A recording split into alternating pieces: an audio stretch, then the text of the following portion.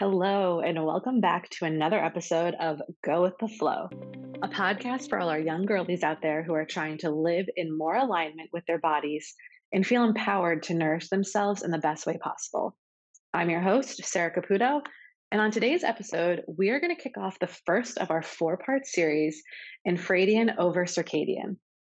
In this series, we're going to break down each of the four phases of your hormone cycle to really discuss what is happening physiologically, hormonally, how this affects your emotions, your mood, and demonstrate some of the best ways nutrition can support your body throughout each of these days. So, before we dive in, let's chat a little bit about the name of this four-part series. Circadian rhythm refers to a 24-hour cycle. Men could eat, work out, live the same day every day, and see the benefits to their health over time because this is just how their bodies are naturally set.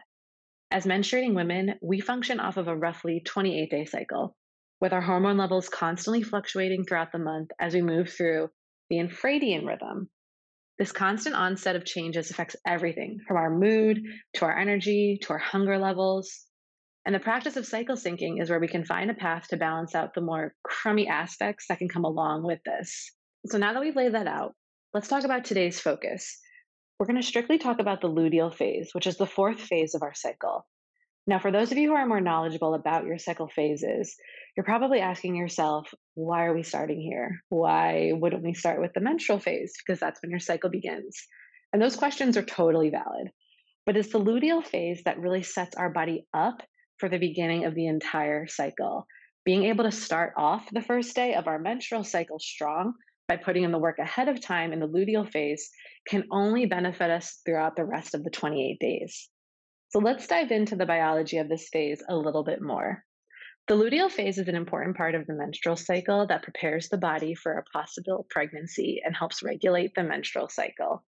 This can take place between days 14 and 28 of your cycle, depending on your ovulation window, and lasts for about 10 to 14 days. After the ovary releases an egg, a special gland called the corpus luteum forms in the ovary. This hormone helps thickening the lining of the uterus, making it more receptive to a fertilized egg. Progesterone levels rise, helping regulate the menstrual cycle by suppressing ovulation and keeping the lining of the uterus in place. If the egg is not fertilized, the corpus luteum will break down and hormone levels will decrease, including your follicle stimulating hormone and luteinizing hormone, two hormones that play important roles in regulating your menstrual cycle, as well as a decrease to your estrogen and testosterone levels. This decrease in hormones is what tells the uterus to shed its lining, and that's what causes a period. Okay, so that was a little graphic, a lot of science.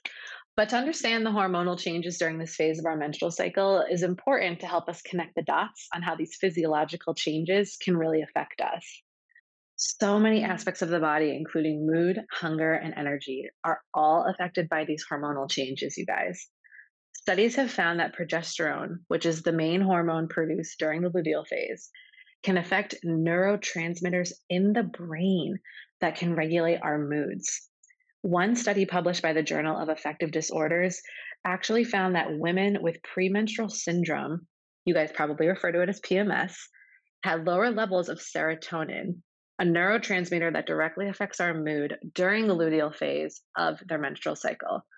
This is why you're probably less interested in spending time with your friends or participating in some of your favorite activities during this window of time. Another study that was published in the Journal of Psychiatric Research found that women with PMS had higher levels of cortisol, which is a stress hormone, during the luteal phase, which may contribute to mood symptoms. So, having that exam right before your period was certainly not the best timing for your confidence. But don't worry, I'm sure you aced it. Hormonal changes during the luteal phase can also affect energy levels. One study published in the Journal of Women's Health found that women reported higher levels of fatigue during the luteal phase, particularly in the days leading up to menstruation. A pretty good excuse to take a nap in your first block class, if you ask me. Another study published in the Journal of Behavioral Medicine found that women reported lower levels of physical activity during the luteal phase. And this I can totally agree with. I know for myself, this is the time of the month where I really take a step back from all of my favorite workouts and try to just enjoy time either going on a walk in my neighborhood or just doing some light stretching in my apartment. Lastly, the hormonal changes that happen during the luteal phase can really affect your hunger cues and your food cravings. One study by the Mayo Clinic found that women had increased cravings for sweet and starchy foods during the luteal phase, which may be related to changes in their insulin sensitivity. Another study published in Cambridge University's journal, Public Health Nutrition, found that women had higher levels of ghrelin, better known as the hunger hormone, during the luteal phase. This is the hormone that tells your brain when to eat, causing a feeling of hunger. It's important to note that not all women will experience these symptoms during the luteal phase, and the severity of these symptoms can also vary. So pay attention to your own body, your moods, your hunger, your energy, the next time you find yourself in this phase of your cycle. Even if you're feeling any of this by a little bit or a lot, just know that it's not you, it's your hormones, and it's all a part of the flow. But we can flow better, you guys. That's why this podcast exists. So let's flip to the fun part of this pod and discuss how we can use cycle syncing practices to help alleviate these unfavorable symptoms. So, just a reminder for those of you who don't remember or maybe aren't aware, cycle syncing is a practice that helps us target nutrition to best support our hormonal balance in all of the four phases of our hormone cycle. So, here are some specific ways that cycle syncing your diet can actually help alleviate the luteal phase symptoms we just discussed. So, as we now know, this is a time when women are especially vulnerable to overconsumption, food craving, depression, and this is often associated with low serotonin activity. During the luteal phase, progesterone levels are high and estrogen levels are low. So, this hormonal shift can affect our mood, making us anxious and irritable. To support mood regulation during this phase, consuming foods that are rich in tryptophan, an amino acid that supports serotonin production in the brain, could be really beneficial. Some good examples of tryptophan rich foods could include turkey, chicken, fish, tofu, nuts, and seeds. And consuming complex carbohydrates like whole grains and vegetables can help regulate blood sugar levels and support a stable mood. Now, to help alleviate hunger and cravings, cycle syncing your diet may involve consuming foods that are rich in fiber, protein, and healthy fats. These types of nutrients can really slow down digestion and promote satiety. So think about foods like avocados, nuts and seeds, whole grains, legumes, fatty fish. All of these are going to be rich in fiber, protein, really good sources of healthy fats. And to support your energy levels during this phase, cycle syncing is a great opportunity to consume foods that are rich in iron and vitamin B. Iron is really important, you guys, for oxygen transport in the body, and this can help alleviate fatigue. So, good sources of iron include red meat, poultry, and fish. And for my vegetarian girlies, I got you guys chickpeas, lentils, beans, spinach. All of those are really strong sources of iron.